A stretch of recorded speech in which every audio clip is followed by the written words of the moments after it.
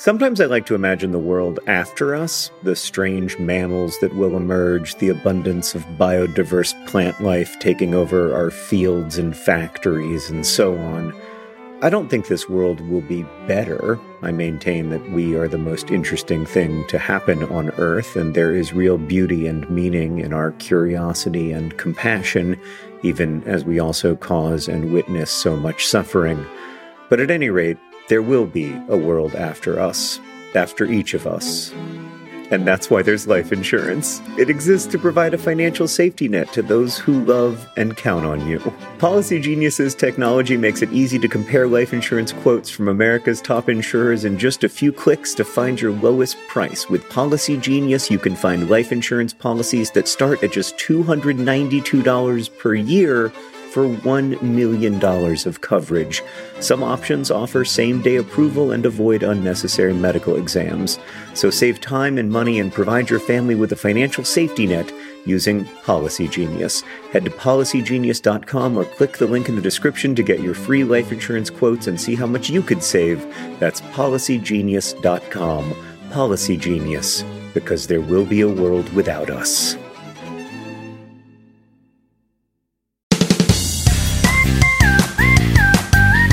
Hello and welcome to Dear Hank and John. Or as I prefer to think of it, Dear John and Hank. It's a podcast where two brothers answer your question, give you dubious advice, and bring you all the week's news from both Mars and AFC Wimbledon. John, yeah. As you may or may not know, when you got COVID, like I did, it's really important to eat a lot of ants. Because as you may know, they have antibodies.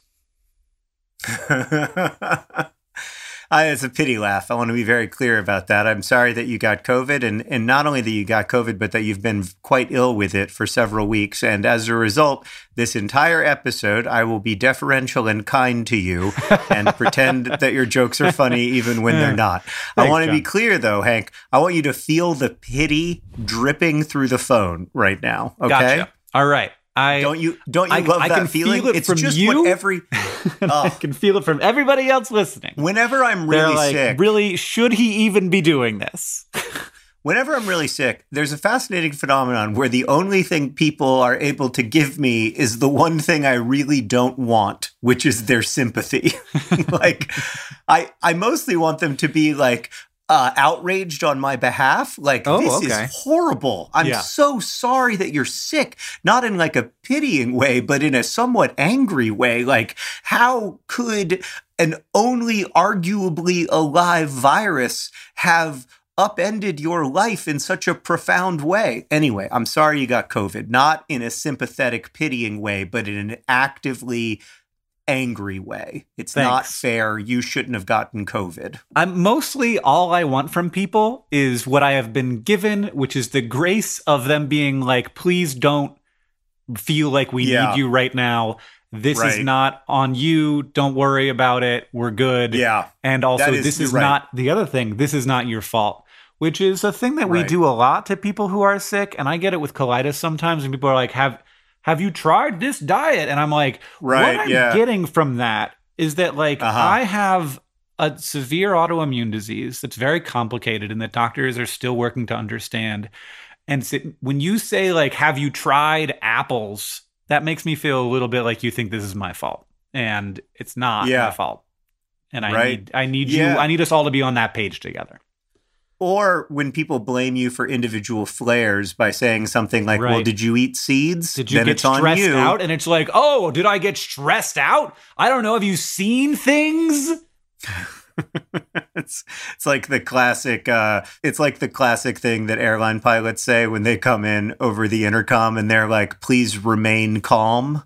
And you're like, no, like, I can't remain calm. Not there. Because the moment I heard your voice click in with its slight quiver, I got very scared.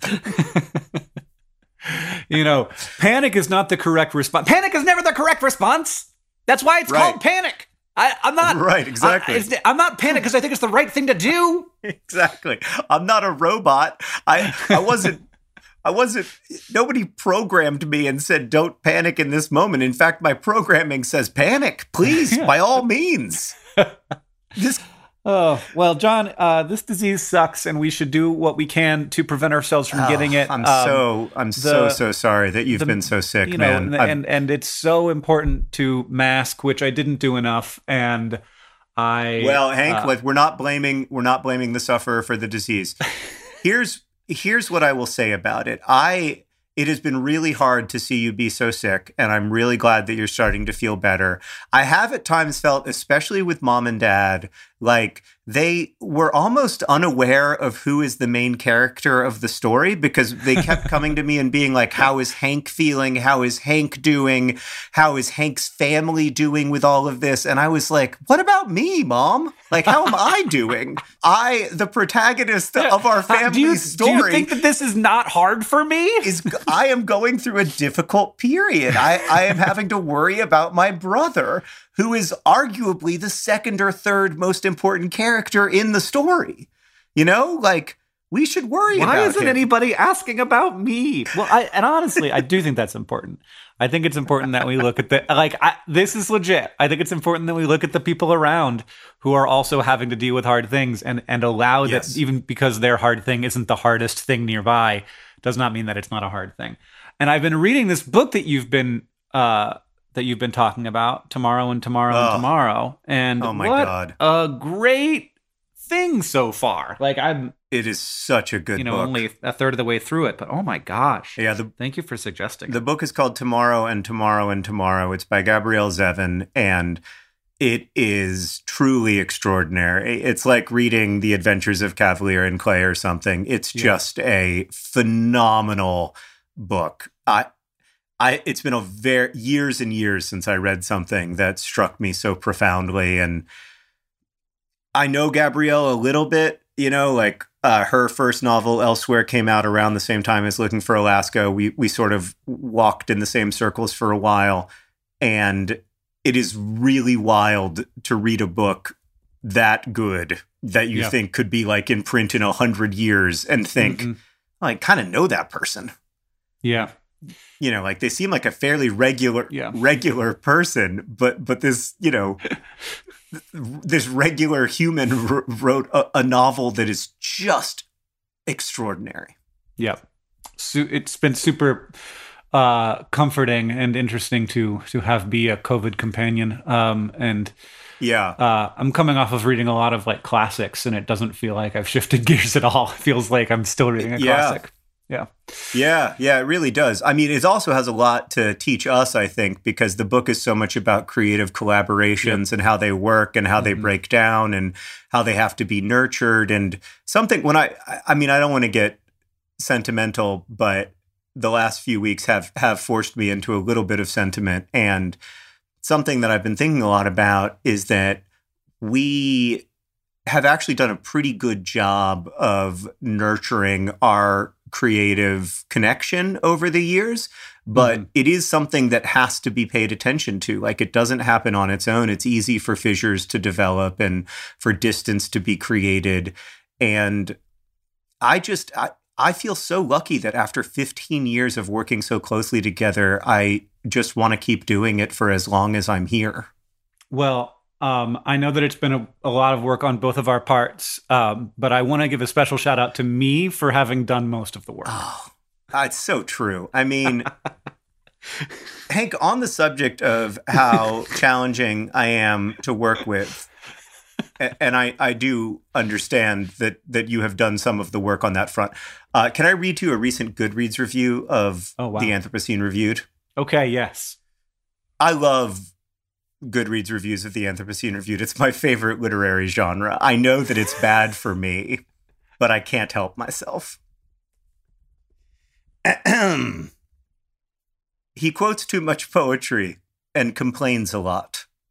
That was the full review. John, do you want to go deeper into the history of Vlogbrothers with this question from Hetvi? Sure. Who asks, Dear Hank and John, hello, I'm a fairly new nerd fighter, despite loving Crash Course. And I was just wondering, why are the majority of popular Vlogbrothers videos about giraffe sex and goat birth? Was this a popular topic back in the day, or did many people watch them because they were simply curious? I love that there was like a past Right. It was like, that phase right. in the early 2010s, right, when people were just really into giraffe sex. Yeah, like it was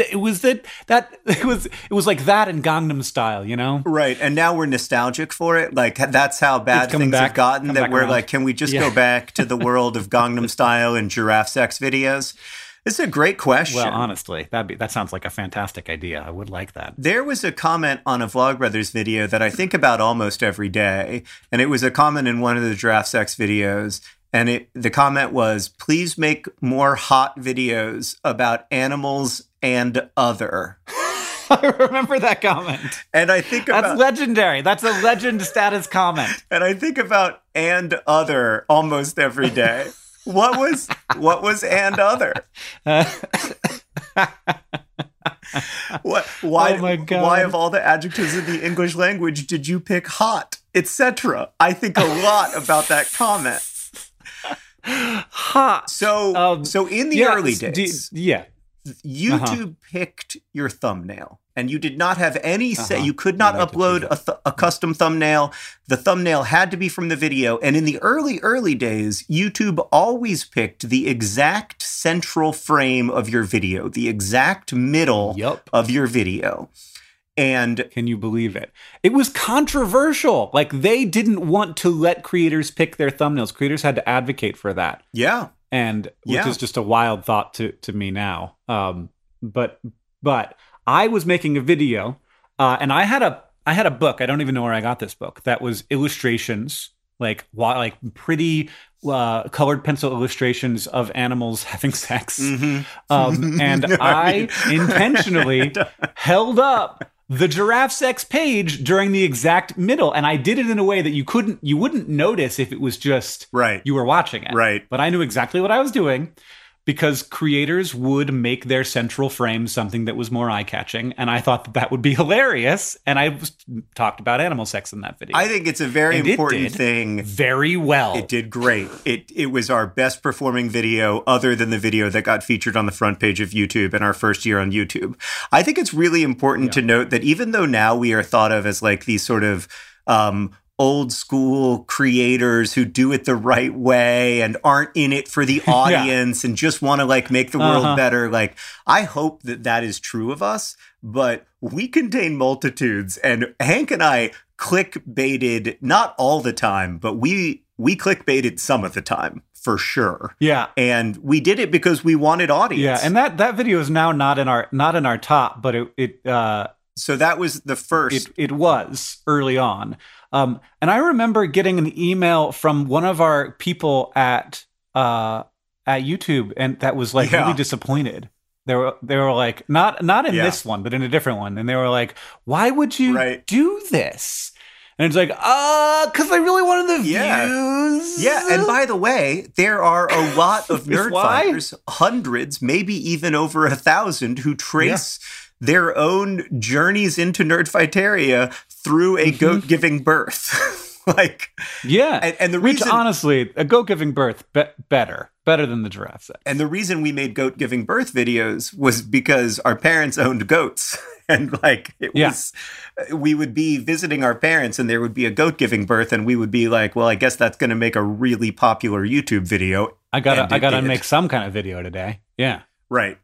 But the other thing, Hank, is sometimes when I think about how did we start making educational content on YouTube, I think you held up this picture that for a flash showed giraffe mating. It got a lot of views. And then one of us, I think it was you, made a video that was actually all about giraffe mating, which turns out to be fascinating. So after that video did well, we like intentionally. So that video wasn't even about giraffe sex. It just had the thumbnail. Yeah. And then after that one did well, we started to make video. Like, we made at least 2 videos about giraffe sex. At least, one of them was you. Maybe more. You did 2 of them. You have the 2 most popular ones. I think you did the giraffe sex videos, John. I think you were jealous of mine doing well, and you were like, I'm going to take yours that got 1 million views, and I'm going to make one that gets 16 million views. Very possible. Our most viewed video. But the thing... And the other piece of this puzzle is that for a long time, YouTube measured the success of a video based on one factor, and that's whether or not someone clicked on it. They did not measure how much people disliked it once they watched it or how long they spent watching it. All they cared about is whether it got clicked on. When that changed, those videos ceased getting views. So now those giraffe sex videos get no views because YouTube doesn't show it to anybody, because people actually click on it and they are disappointed and they don't watch the whole video because they thought they were going to get to watch giraffes having sex. And instead they just get a description of how it happens, which I guess isn't as... Not really what they want. Quite as thrilling. Yeah. I was going to say that when I look at when we started making truly educational content on YouTube, I turned to the giraffe sex videos. Like, that was our first time really trying to explore and explain complicated issues of biology in relatively straightforward terms. And so did giraffe sex inevitably lead to Crash Course? Kinda. Sure. And if that's the case, then I think we made the right choice. Yeah, we could have made an animal mating channel, but instead we made Crash Course. Yeah, that's right. Please make more hot videos about animals and other. Oh my gosh. It's a world, John. We exist inside of it. All right. Obviously, Hank and I would be happy to sit in our rocking chairs and chat about the good old days of YouTube to our grandchildren. But let's move on and answer at least one other question from our listeners. Yeah. Beginning with this one from L, who writes, Dear John and Hank, while on holiday in Paris, I rode a bicycle. This is something I haven't done since I was a child, and contrary to popular belief, it was not very easy to pick up again. In fact, I fell off many times. Why is it that when a bicycle is stationary, it tips over, but when moving, it stays upright? Sounds like the letter L. L. Oh, nice. That does clear some things up. So this is... Yeah. You can watch YouTube videos about this, and it will explain it to you in ways that will be more intuitive because you'll get the visual component. But basically, a bicycle is structured in such a way that the front tips when it's moving, or even when it's not. The front tips faster than the back. And when this happens when it's moving, the front tips before the back tips, and that allows the wheel to turn, and that actually gets the bicycle's center of gravity back under itself, and then it will turn the other way, and it self-stabilizes in this way. So when it's starting to lean, the wheel will turn and into the lean, and that will move the bicycle's center of gravity back on top of itself. And that obviously can't happen. But only if it's moving. When it's not moving, right. It doesn't have the ability to correct. To sort of move into the turn that allows it to do the self-stabilization, which is really cool. And they are constructed this way intentionally, and that is why bicycles are sort of like, if we hadn't seen a bunch of people riding bicycles, it would be like, are you serious? You think that's going to work? That's not going to work. Because it would seem to our sort of subconscious like it would be as hard to ride as a unicycle, which is possible, but much harder than a bicycle. But because of the way that they are constructed, it allows for this self-stabilization that makes riding a bicycle much easier than it would otherwise be. And you can build a bicycle that doesn't have that property, and it is very, very hard to ride. Fascinating. Well, there you go. Proper answers to your proper questions. This next question comes from Sam, who asks, Dear Hank and John, ahoy there! I was just sitting on the ground when my stomach told me it wanted food quite loudly. How does my stomach do this? Does my microbiome get on the intercom to tell me that it's hungry? I'm going to go eat food now. Stomach rumbling, Sam. I answer this question because as I was talking to Deboki about it, it became clear that the tummy is not rumbling. It's not the tummy. And this upset me. Oh. Is it the intestines? It's the intestines. The tummy doesn't do the rumbling. That's not good. Do you want me to go back in time and make it so that I didn't tell you about that? Because I kind of wish I didn't know about that either. Because it feels like my tummy. No. It feels like the tummy, John. It does, but it's not. It's the intestines. They're saying, fill us. Nah.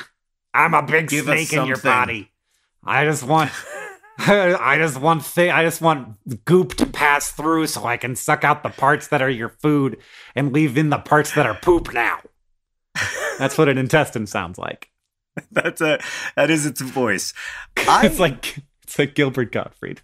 Ever since you told me that we are basically just worms and that we have a tube that the stuff goes in and then the stuff goes through the tube and we use what we need of it and the rest of it we poop out the other end of the tube, and that we're just all the flesh that's around the tube is just glorified worm, I have not been able to stop thinking about the fact that we're just worms with limbs pretending like every day, acting as if we are not flesh-covered tubes. Yeah, well, look, it's we're not just flesh-covered tubes, John. We are more than that.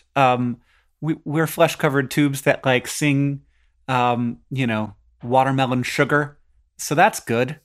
Like that's more. That's bigger than just a flesh tube. Like a worm's never done that. Right, but we literally use the tube to sing Watermelon Sugar. Like we Harry do Styles absolutely use the is John, using, tell me about Harry Styles' poop tube. He's using his flesh tube to send air through the tube so that the air comes out sounding like watermelon sugar, which is amazing. Don't get me wrong. I'm not saying I'm not impressed with humans. It's incredible that we've been able to do what we've been able to do so far because we are basically worms. That is what makes it so amazing. Yeah, so the amazing thing going on right now, the James Webb Space Telescope peering farther back in time, and this is compounded by the fact that was made possible by a bunch of tubes of flesh. Literally everyone involved in making the James Webb Space Telescope is a flesh tube, is like a glorified worm, and we put that thing in space. Yeah, we turned a bunch of chicken and carrots into the ideas for a telescope. Yeah. I think in some ways that's celebrating humanity. So what? You know what? Thank right, God John. Our intestines are rumbling. What a wonder. Hooray, huzzah, rumbling intestines everywhere. I need to ask you a more important question. Okay. At the very beginning of Sam's email, Sam writes, "Ahoy there, Hank and John. Yeah. I was sitting on the ground at work." Now, there are two things that I'd like to point out here, Hank. Mm-hmm. The first is sitting on the ground, and the second is ahoy there. Are you allowed to say ahoy there when you are on land, or is that exclusively a sea-based greeting? So you're saying that like we have proof that Sam is on the ground. That Sam is on the ground. Gotcha. Not okay. at sea. I thought you were just going to be like, why do you sit on the ground at work? And I'm like, there's all kinds of work, John. Oh, but you're saying I'm literally sitting on the ground at work right now. So no judgment there. So you're saying this is a ground-based person, and they are saying ahoy there. Ahoy is that there. Okay? Ahoy there. Is it I definitely like in my mind. If I picture someone saying ahoy there, they are floating. Yeah. That is what my brain has said. But I don't think there's any reason why that needs to be the case. I believe that ahoy does not. It is now a nautical greeting, but it does not need to be, and was not always. Well, I'm glad that we have found something that we can disagree about vehemently, because I strongly feel that ahoy should be reserved for mateys. All right, John. According out there to doing matey stuff. According to dictionary.com, there are two ways that you can use the exclamation ahoy. There's nautical and humorous. So your proposal is that Sam intended humorous rather than nautical. Yes. That's what I am implying. All right. I'll allow it. But if you have a serious land-based ahoy, just remember that is, according to dictionary.com, incorrect. It either has to be nautical or humorous. The linguists. Please don't email us. Please, we're not trying to be prescriptivist, I promise. Please don't yell at us. This next question comes from Angie, who writes, "Dear John and Hank, hello." See, that works. Neither nautical nor humorous. I have been watching a fabulous series on dinosaurs, and it occurred to me that many dinosaurs were very big, like so big. My question is, how did they get to be so big? And also, why aren't animals that big anymore? What could have changed in the last 200 million or so years? I mean, a lot, Angie. I mean, so much. Inquiring minds want to know. Avid Anthropocene inhabitant, Angie. I wasn't really able to get to the bottom of this one, though I tried. So there's two pieces to this, of course. There's like, why is it better to be bigger? Like, what's the evolutionary pressure towards giganticness? And I think that was mostly, I think, an arms race between the predators and the prey. And so the predators kept getting bigger as the prey animals kept getting bigger. And then to protect themselves against the more, the gianter and gianter predators, they kept getting bigger and bigger. So that's probably, I think, I'm not entirely sure, but I think that's part of it. And so, like, if you're super big and your children are super big, also, that just decreases the opportunity for you to get predated. And then there's also like what a polite word for eaten, predated. I really like that. I think we should only refer to it as predated. Like, what would you like for dinner? I think I'd like to predate a chicken. I don't know that word exists. I think I would. I may have made it up. Yeah, I'm going to be. I don't know if predation is a word. This evening I'll be predating duck. No, it's a word. It's a word. Yeah. I think we should get rid of eating altogether and refer only to the act of predation. That might make more people be vegetarian more of the time. If you weren't allowed to say eating anymore and you had to say predated, and you weren't allowed to say pork, you had to say pig, you had to say the specific thing. I'm going to be predating some ham hocks this evening. Which is absolutely true. That is what is occurring. Just to continue to tear down the layers of you feeling like a human, you're a worm and you predate pigs. Just a gigantic worm predating slightly smaller worms. And you are apparently in an arms race to get bigger so that you can predate ever bigger potential and then there's prey. There's also the reality that you're in an arms race against other sauropods. So I'm talking about like the biggest dinosaurs right here. So you're in an arms race against other sauropods to reach beyond what they can reach for food. Yeah. Yeah. So there's that pressure. And then there's like functionally, how can you be that big? Which is not easy because like if you have like a head that's really far away from your heart, you got to get blood all that way. If you're really heavy, you have to have, and it turns out there's nothing special about the bones of sauropods. They are structured very similarly to like cow bones. So they are at the limit, you know, at their biggest. They were at the limit of what bones could support. And there also people think that probably they maybe supported themselves by being in the water a lot, which would counterbalance some of that, like the weight of that. Sure. But so it seems like it was some kind of pressure toward getting bigger and bigger and bigger. And then functionally how to do it, like you had to do things like they made their heads, like sauropods' heads are super small so that there isn't as much like stuff to carry. They didn't have a lot of teeth up there. They're so like obviously like the thing on the very end of the neck, that's like the end of the fulcrum, and so you have to make sure that that's like least heavy in order to get it to be longer. And so they just like made their heads smaller and smaller, which allowed their necks to be bigger and bigger, which is wild. So there isn't any like functional reason why a sauropod couldn't exist on our current Earth, but I think that the sort of dynamics of the diversity of life that is able to capture nutrients all around, both from sauropods and from like the leaves of trees, or trees being better at sort of not wanting to be eaten, all sort of like led to that strategy not being duplicated after the extinction event. Although we should say two things. One, the largest animal ever to live is currently alive, the blue whale. That's true. Not a land animal, yeah. Not a land animal, not primarily. We could say. Yeah, you can. Right? You'd spend like 5 minutes on land. Yeah. The last 5 minutes, but still. Just like the rest of us, it's just a worm. What does it matter? Just a big tube. Just a big worm. Yeah. Secondly, sorry to get so nihilistic. Secondly, We should note that implied in Hank's answer is the possibility of cows the size of an apatosaurus, which is extremely exciting. And I think I can't believe we've been wasting all of this time fighting with each other about whether there should be a live-action Aladdin and everything else that we've been arguing about over the last, say, 500 years, when we could have been focusing all of our resources on making gigantic cows that will inevitably crush us and take over the planet. It probably wouldn't work with a warm-blooded lifestyle, but dang it, Hank. Look, we could make cold-blooded cows. We could they just have to adjust. They have to figure out a new way.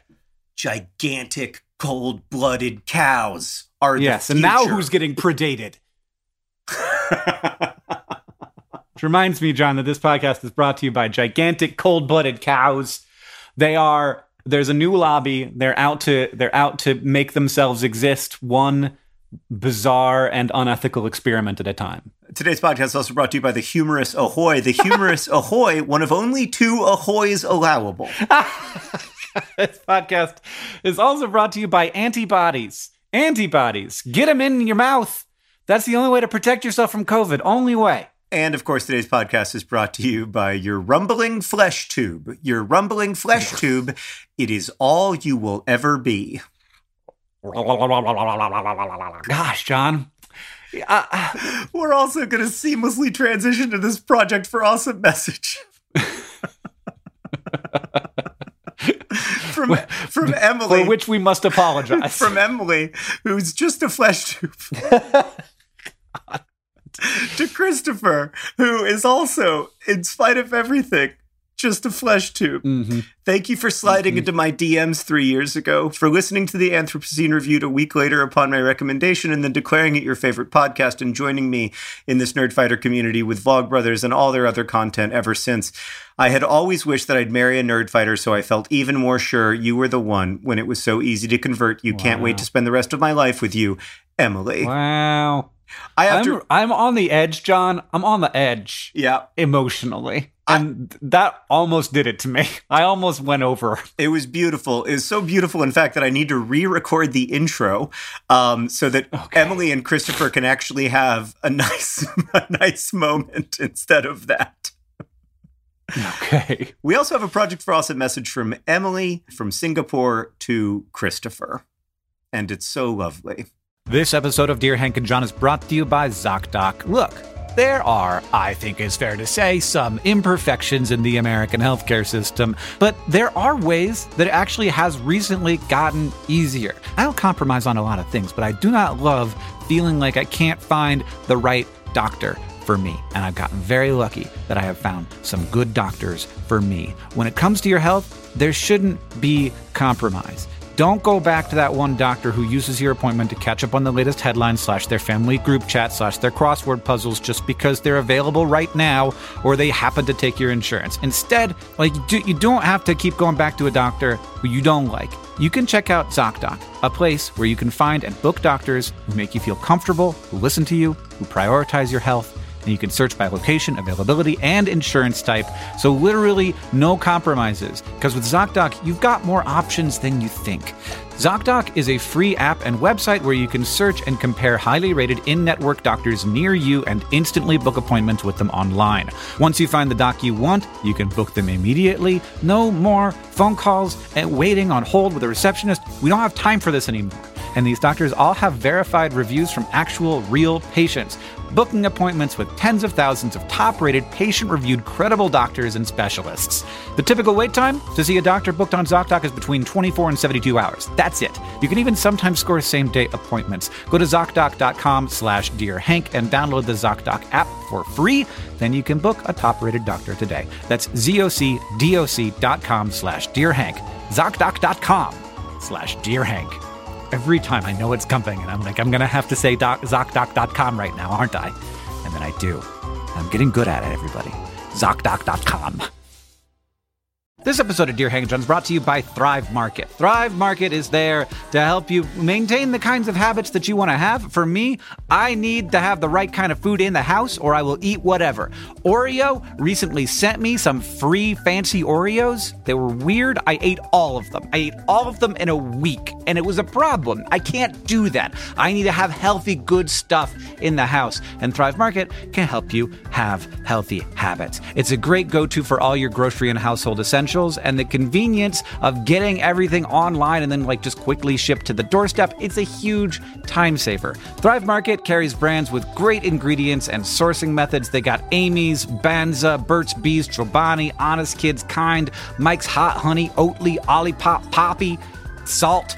I've never heard of Salt, but it's got 2 A's in it, so it has to be good. And as a Thrive Market member, you can save money on every single grocery order. On average, you can save over 30% every time. And they also have a deals page that changes every day. When you join Thrive Market, you are also helping a family in need with their 1-for-1 membership matching program.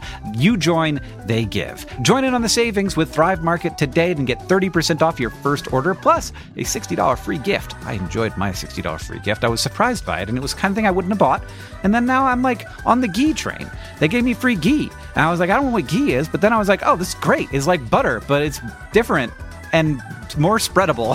Go to thrivemarket.com/DearHank for 30% off your first order, plus that free $60 gift. That's Thrive, THRIVE market.com/DearHank, thrivemarket.com/DearHank. You know, John, I was able to throw away all of my deodorant after getting COVID. Oh, why? Because my doctor told me that I literally can't smell anymore. Oh, I didn't realize there was gonna be a surprise second dad joke. So grateful. I had to come up with COVID dad jokes. So it's good. I like it. I can smell your pity. Thank you. The more tortured version of it that I might like more for its depth goes back to our earlier discussion about who's the main character. I was able to throw away all of my deodorant because I, the only person who matters, can't smell myself. I literally realized I had not thought of that side effect of not having a sense of smell, and realized quite quickly that it actually was a problem. How is your sense of smell these days? It's improving. It's definitely coming back. It's probably at maybe 30-40% now. Black licorice and blue cheese both taste bad again, which is kind of too bad because I have quite a lot of both left. Well, next time I visit, I can consume both for you, no problem. Okay. I'll hold on to my blue cheese for a few months. John, this next question comes from Morgan, who asks, Dear Hank and John, I have some free time this summer, so I've decided to try some new things in order to make myself a more interesting person. Learn to juggle, play ukulele, memorize the presidents in order, and maintain my skills in Spanish and Latin. Do you have any suggestions, dubious or not, of cool, interesting, but fairly simple hobbies of things I could try to do this summer? Stay crabulous, Morgan. Thank you. So much for reminding us to stay crabulous. I don't know why we have been doing such a bad job of that. I think that juggling is something that you can get done pretty quick, that you hold on to pretty well. Yep. And what you don't want to do is, far be it from me, but what seems unlikely is that you'll get beyond 3 balls. So I feel like the gap between being able to juggle 3 balls and being a really sort of exceptional juggler is very wide. Oh, it's huge. Whereas it's quite quick to get to 3 balls. Right. But very, very, very hard to get to you are good at this. You want to have that base level of competency where anytime you find 3 oranges, you can impress your friends. You may not or just want to be occupied. You may not want to spend the 30,000 or whatever hours needed to become an expert juggler. And I think within 100 hours, you could become a good enough juggler that you can impress people in a small way for the rest of your life, which seems to be based on the email, the goal. The other thing I would recommend is either memorizing digits of pi or what I did when I was a kid to calm myself, and this is totally normal and not at all indicative of a pathology. I would double numbers. So I would say like 2, 4, 8, 16, 32, 64, 128, 256, 512, 1024, 2048, etc. And I could go up all the way to like 16,384 by the time I was, I don't know, like 10. And that 16,384 is enough where when you do it, people are like, okay, yeah, no, that's a little weird. Here's my suggestion, Morgan. Yeah. And this is for me as well. Take something, if you have anything that you're like already maybe 50% there on, because I do this all the time where I'm like, I'm going to learn how to juggle. And then I get like halfway there and you hit that first plateau where you don't feel like you're getting any better. And then you stop. So like find the thing that you've already got some thing you stuff already invested abandoned. In. Yes. Yeah. Pull it out of the back of the closet. It's drumming. Like I'm not a bad like drum kit drummer, but I am a little ways away, or maybe a pretty far ways away from like being able to do it in a way where somebody would be like, oh, Hank's actually quite good at that. But like not nearly as far away as a person who's never done it. Right. And I just need to spend the like 6 months, and then I will never not have that anymore. And also this is the other thing. It's so fun. It's so fun to be a little bit good at drumming. This is true with a lot of music. It's so fun to be a little bit good at guitar.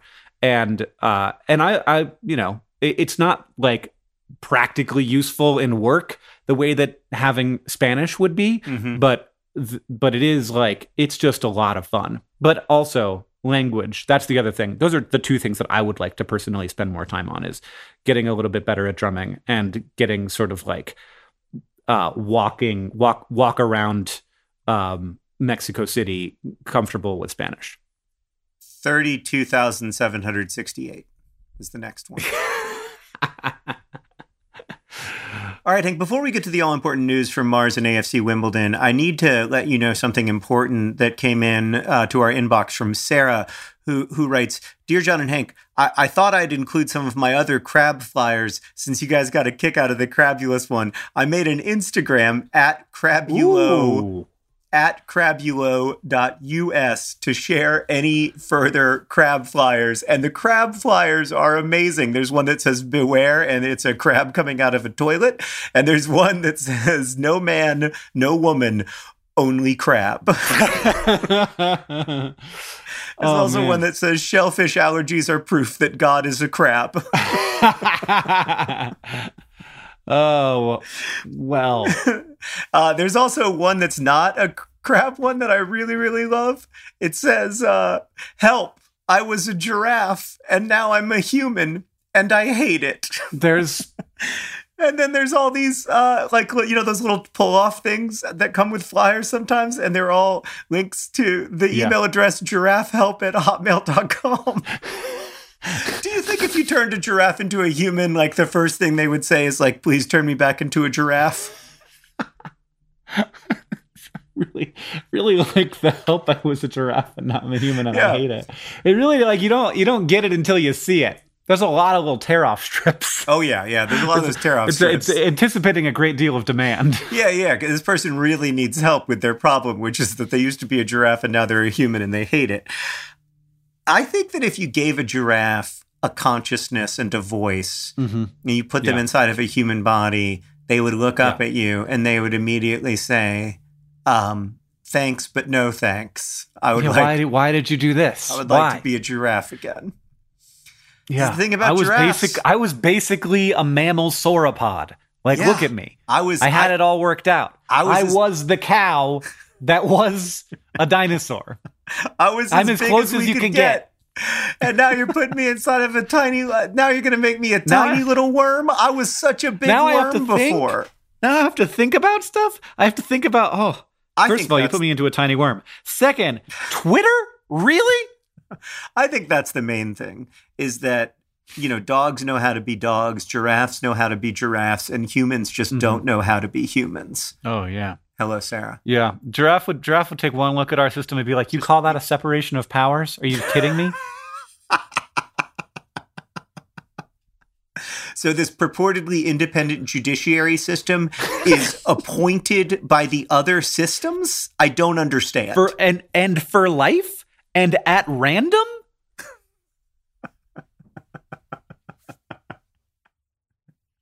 Wait, and you're telling me that you get like way more votes if you live in the middle of nowhere? That is dubious, sir. 600,000 people in Idaho matter as much as 55 million people in California. I think I will go back to being a giraffe. Thank you. Where we have proper equity. We just do it based on how our pee smells. It's way better. And that is just a little glimpse of what you can learn at youtube.com/vlogbrothers. If you search for giraffe, you look at our most popular videos. Hank, what's the news from Mars? Well, the news from Mars is that the James Webb Space Telescope, by now, the people of the world who are so listening have seen images that I have not seen. I'm very jealous of you, future people. We're recording this. We're about to get the first one today, and then tomorrow we'll get the other 3/4, depending on how you count a spectrum from an exoplanet. And I am so excited. And oh my God, like I made a video about the James Webb Space Telescope on Vlogbrothers more than a decade ago about how exciting it was. And it just watching it all have worked so well. And also, even having seen the test images that have come out, it's extremely exciting. And we are going to learn so much about our universe and also just see, I don't know, I think that we'll potentially see ourselves in a really different way because of this. So I love that part of being a human. Giraffe's got nothing on that. I'm so excited to see these images tomorrow. In the past, as people are hearing this, but tomorrow as we're recording it. You've done a great job of prepping me and getting me excited. So thank you. Well, Hank, the news from AFC Wimbledon is slightly less joyous. We played our first friendlies, our first preseason friendlies to get a sense of where we are. Our first preseason friendly was against Eastbourne Borough, plying their trade in the 6th tier of English football. We lost that game 1-0. Now it's preseason. We weren't necessarily playing all of our best players, but I can't help but notice that we were playing a lot of our best players. And failing to score against a 6th tier English soccer team does rather raise a question that I think has been on the mind of most AFC Wimbledon supporters lately, which is who precisely is going to score the goals? Right. Yes. Who loses to us? Do we have a because that doesn't happen without goals. Do we have a striker who isn't literally 15? Oh boy. Nothing against our hardworking 15-year-old strikers, but can we sign? Is he actually 15? Oh yeah. Can we sign an adult, perchance? John. So it's a little bit of a worry. We need a grown-up striker who can score goals in the 4th tier of English football. That seems like a critical signing to me. Do you think that you have it in you to get in there, become the new manager, and really shape that club up? I do not think for one second that I would be a better manager of AFC Wimbledon than Johnny Jackson, the man whose name you must say in an American accent. I am rooting for Johnny Jackson so hard, just so for the next 5 years on this podcast, I can say Johnny Jackson. Yeah. So we'll see. What league? So in 2028, when we arrive on Mars, yes, what league will AFC Wimbledon be in? The 3rd tier or the 2nd tier. We really need some outside investors. Why are there no billionaires who listen to this podcast? It's very frustrating. If you're a billionaire... Well, I don't get why Ryan Reynolds saw your great passion and was like, I will invest in a different team. Well, I think, Ryan, there were a lot of factors at play. I know what you were about to say. That said, Ryan, if you're listening, That's right. And you want to do us a favor, Yeah, I don't know how well you're doing, but I feel like probably pretty good. No, I was thinking more of like a tech billionaire who's starting to feel a little bit lonely and meaningless and aimless, and listens to this podcast on like their daily 2-hour long self-punishment sweat yoga CrossFit workout.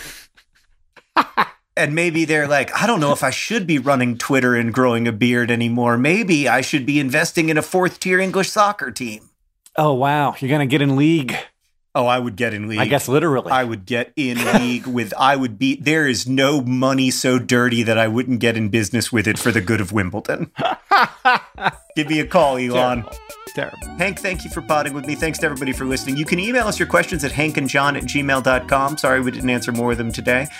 You can also follow us on Patreon, patreon.com/DearHankandJohn, where we have a weekly podcast called This Week in Stuff that we're off to record right now. This podcast is edited by Joseph Tuna-Medish. It's produced by Rosianna Halse-Rojas. Our communications coordinator is Julia Bloom. Our editorial assistant is Devoki Chakravarti. The music you're hearing now at the beginning of the podcast is by the great Gunnarolla. And as they say in our hometown, don't forget to be awesome.